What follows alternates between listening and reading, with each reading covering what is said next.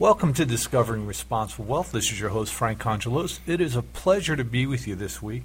This is our last week for our show, and so first of all, before we even start, I would like to thank everyone, and I hope that everybody had a wonderful Thanksgiving. To end our show, and our series that we've had with you over the last couple of years, I have my co-host with us today, Dave Suki. Dave, welcome back to the show as always. It's great to see you. Thank you, Frank. So our topic today is we're getting into the holiday season, and as we're about to begin a new year, is really talking about how to get the life that you want. Matthew tells us if you believe, you'll receive whatever you ask for in prayer. And, when we think in terms of what that's saying to us is that, it all comes down to what's God's will in your life. But you have to be open to His will, and sometimes we get caught up on our own will. And so with that being said, what I'd like to spend our time with today is when I wrote the original book, Discovering Responsible Wealth, the concept behind that was to really help people to get a life of balance. I wrote about a concept which I refer to as the life's wealth building blocks, which is in order to be happy and fulfilled, it comes down to your faith, family, health, purpose, and money. And money, was the last thing, even though the show is called Discovering Responsible Wealth, and people think when they hear wealth, it's all about money. But we've all learned over the years that, that's one of the last things that we actually talk about. So with that in mind, I know that, Dave and I have been talking about talking with our clients about how to set up for a new year.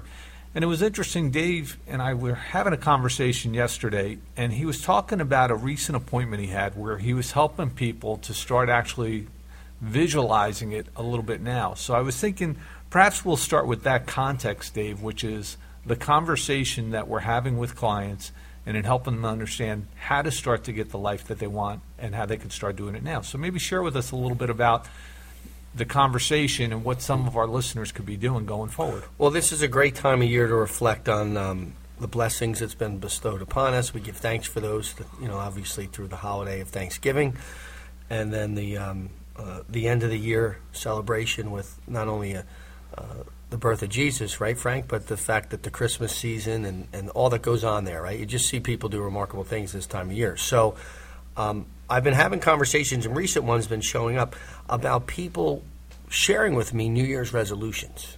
Oh, I have a New Year's resolution. We're getting close to that time, right? They're starting to think about it. They're starting to think about it. So I asked them a simple question. I said, why are we waiting till New Year's? Good point. There's always a pause. I don't know. It's a good point. It's just because that's what we're customary in our thinking, right? Our thinking is around, well, that's what everybody does. So the question I would have for listeners or for anybody is, why not make today your New Year's resolution? Start it today. It's a new day resolution. See, and when I hear that, what it really comes down to is what I call your belief system. Yeah. And the belief system of what's this messaging that we're telling ourselves. And it's interesting because, we talk about this all the time, which is, it's our thoughts that really start to control our life. And it's, you can, in every moment, we're having a thought. And that thought is either going to put you closer to the life that you want or further from the life that you want. And yet it all starts with the thought and our belief system. So for some people, what they say is when I say that is they go, well, next year, and it's always tomorrow.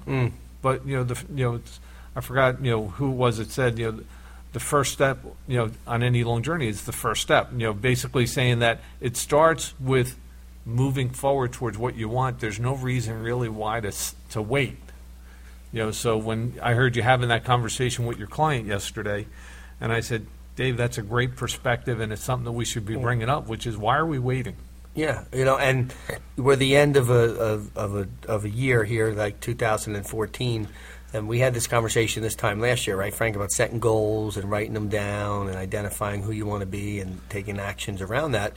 So this is a great time of year to kind of look at it, measure how well you've done, or you're aligned with those things, and listen, none of us are perfect, so I'd be surprised to think that everybody hit every goal that they wrote down. But the reality is that they make progress. And then this year, maybe the shift is, I'm not going to wait till January 1st to start. I'm going to start now. And it may be a small thing. In this case, this client, it was a conversation around his health and smoking, and and his goal, his commitment was, I'm going to smoke one less cigarette a day. I'm going to start tomorrow. Great. As opposed to trying to go cold turkey January 1st. And then we had, you have other conversations in other areas of your life, Frank. But that's that concept of hard, easy, too, that we talk about, which is, taking it on now is harder. Waiting till January 1st would be easier, right? It's a built-in excuse. But you're paying for that easy. Yeah. You pay for it in the long run. Yeah, well, and that whole concept of New Year's resolutions we've chatted about before, there's a reason why it's not sustainable. People go from an all typically to nothing mentality. I'm going to, or they set these unrealistic expectations. And we see it with finance, right, Frank? We see with people that want to have a savings plan, want to have an investment strategy, want to have better protection, and they want to do it all at once, but typically that takes, years of bad habits to now reformulate to good habits. It's interesting, Dave, as I'm listening, one of the thoughts that pops into my head, and, we always have a thought, is like, for as we come through the holidays and we get to the new year, it's one of those of, hopefully, we're very thankful for the past year and what's accomplished and what we've done and, all the blessings in our life. And then we look to the new year and there's this anticipation. And there's also what I refer to as, and, there's, for some people, they get depressed around the holidays. Mm-hmm. And it's, from, memories of, people that are no longer around, perhaps they had a bad year, whatever the case might be. And it becomes very emotional for a lot of people. Some people joyous, some people depressed, and everybody in between. Yep. I mean, it hits on all of them. And the reality is that when we start looking at this, is that we are our thoughts. It's the things that we think about are the things that we tend to become. And when I say that is, if you worry all the time, you'll tend to worry all the time. And, what'll happen is that'll wear on you and it becomes a self-fulfilling prophecy that I'm not feeling so good. Next thing you know is I'm being treated for this or treated for that or whatever the case might be. And we look at it as if we're not in control, which is, only God's in control. But it's one of those of you're presented with a choice every single day, Absolutely. Every minute, every second. It's all choices that we make. Yep. And so you can start making better choices. And look, we'll lie to ourselves faster than we'll lie to anyone else, Frank, right? We'll tell ourselves a story quicker in our head than we'll, tell it outwardly. But that's because our brains are wired in a way to do that. I have a friend, and he wears a wristband around his wrist. And you see those wristbands, colored bands for different purposes.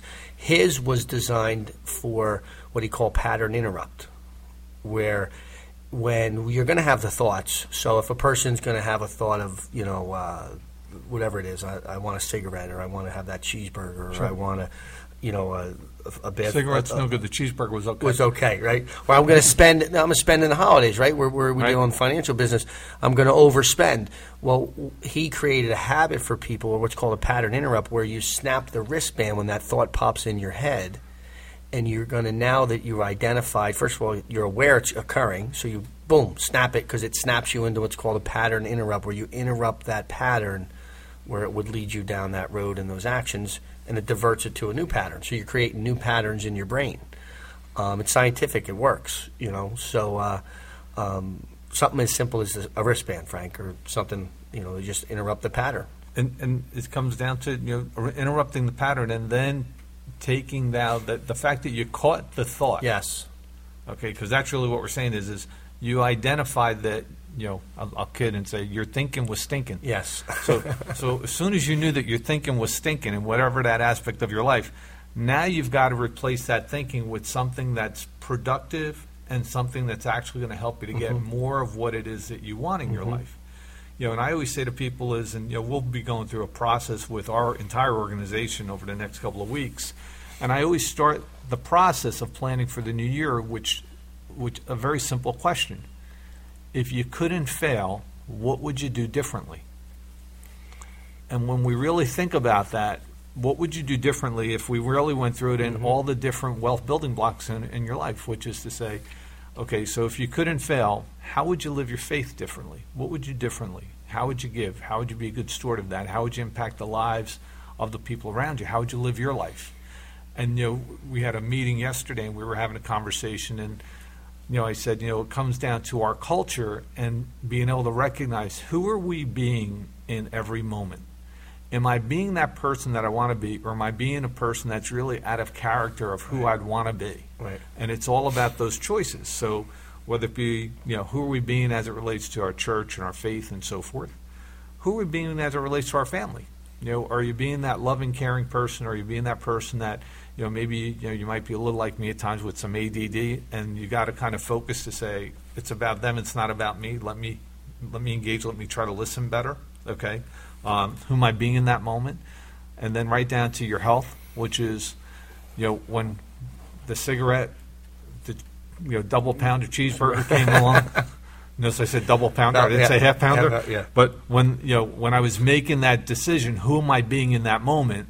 And then it was like, well, I can always start tomorrow. And so I kid with my kids, although they're all grown at this point, and my youngest one's still living with us, and we have a conversation, and once in a while she'll cheat, and I go, all right, so when you don't go working out today, just so that you started a new habit. Today's the first day of not working out. Okay, yeah. I'm on a new habit, or I'm on the new habit of not really caring about diet. I'm on the new habit of not really studying and so forth. So we're doing all that, and then it really comes down to who are we being in that moment? Okay, if I couldn't fail, what would I be doing different? Mm-hmm. What would I be doing different in my career and my purpose in life? What would I be doing different with money and everything else in my life?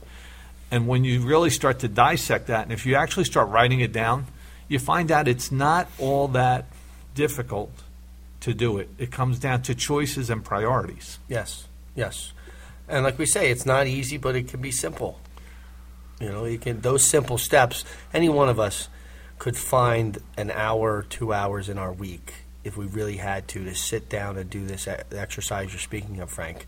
And when you've had me do it in the past, sometimes we make it this big, elaborate thing when we first get started. And it's like, wait a minute, if we just, like you said, 2 or 3 things in those areas, if we improved on just 2 or 3 things, one thing in an area, that's it. What would that look like? If it was faith, if it meant I'm going to be more charitable this year with my time and my treasure, what does that mean? Maybe it's $15 more a week in money. Maybe it's an hour more a month.